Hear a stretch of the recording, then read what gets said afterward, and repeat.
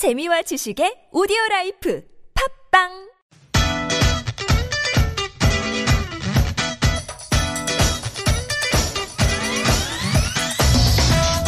Paul, I think I'm gonna blow my fuse. Well, what's wrong? You're usually bright as a button. I feel like I'm just a cog in the machine. Hey, calm down. I'm in tune with you. No, we're not in the same wavelength. Well, pardon my English.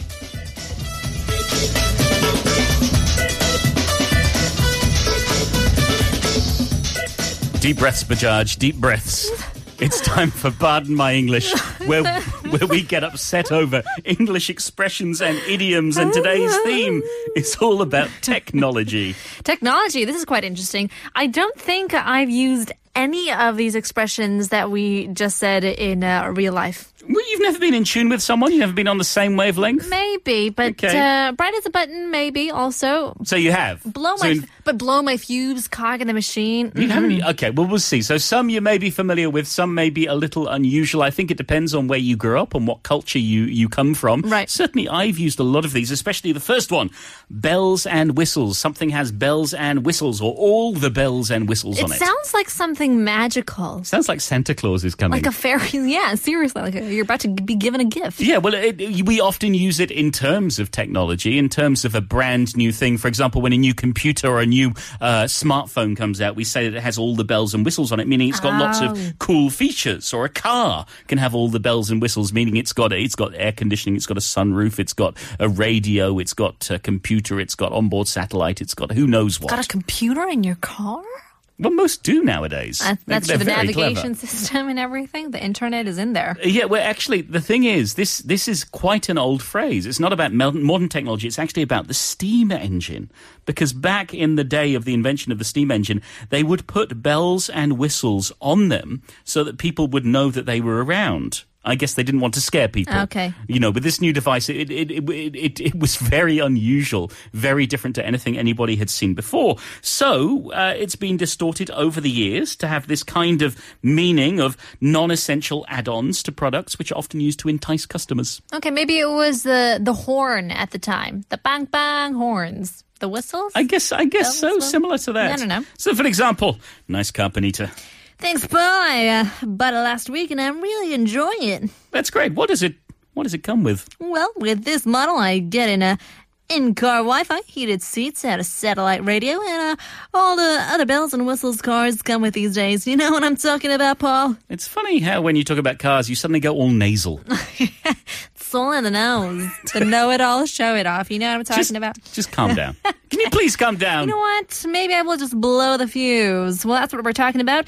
To blow a fuse means that someone suddenly gets very angry, perhaps over something unexpected. Yeah, so I use it rather than I would say I'm ready to blow my fuse. Okay. For example. Or blow your fuse, can you say? Yeah, exactly. Yeah, so people use it in different ways. It actually comes from literally blowing a fuse. I don't know whether you've ever done that at home. Nope. Where you've used too many appliances at one time and suddenly I see. the power goes out because you've tripped the fuse or blow the fuse. So something stops working. So if a light bulb, for example, blows its fuse, it'll suddenly stop working. Perhaps make a sharp, that popping noise. Yeah. And that sort of represents that anger or upset you might see. Okay, so for example, putting a little skit here for you. Paul, did you hear Kate this morning? No, what happened? Well, I brought in some cakes that I had made at home. I simply asked her if she wanted a cake, and she blew a fuse. So confused and upset. She shouted at me saying, "Go away! I don't want a cake." Maybe she's on a diet. She's been cranky these days.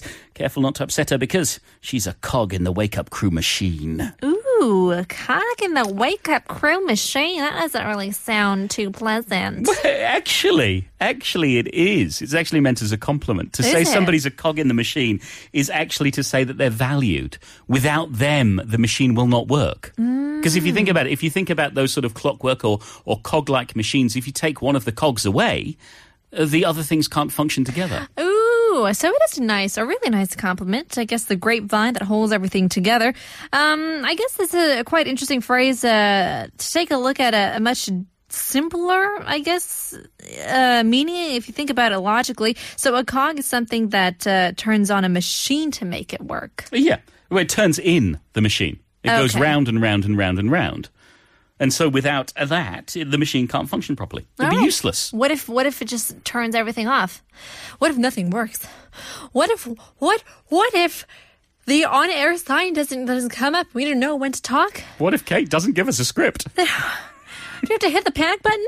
Perhaps. What's gonna happen? Surely you've heard this expression before, to Sure. hit the panic button. Yeah, I wish we actually had a panic button. We do. Do we? Which nobody tells you where it is, though. On top of your head? It's a secret. Smack the top of your head. So when you hit the panic button, you forget to all logic and act as though the world were about to end. So, for example, our coach isn't about to push the panic button just because we've lost 2 games in a row. Or it's too early to hit the panic button, but our stocks lost their value today. Oh. Yes, because some people literally do have a panic button. When there is a problem, when there is an emergency, that's Oh, the button sure. you push. Yeah.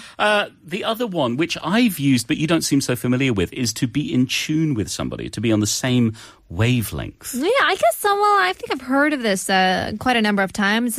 Quite an interesting phrase that you can use to describe your relationship maybe with your best friend or your significant other, with your family members and things like that. You can also say that you're on the same wavelength with somebody.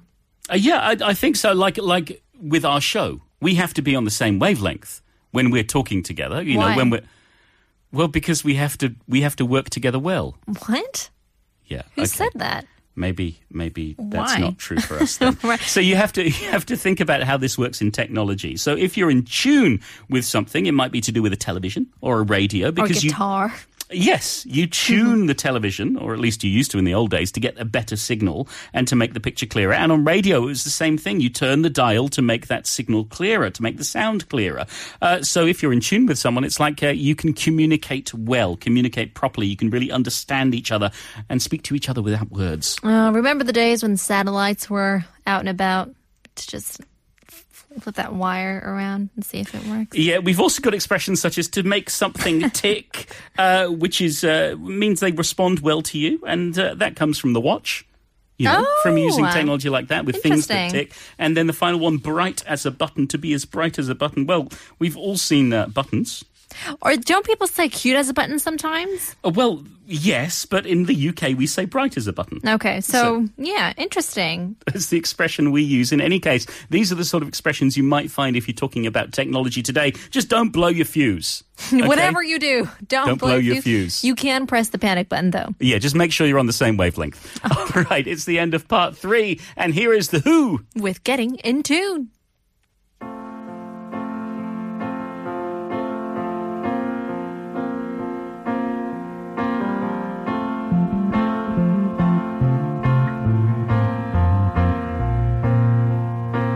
Singing this note cause it fits in well with the chords I'm playing. I can't pretend there's any meaning hidden in the things I'm saying.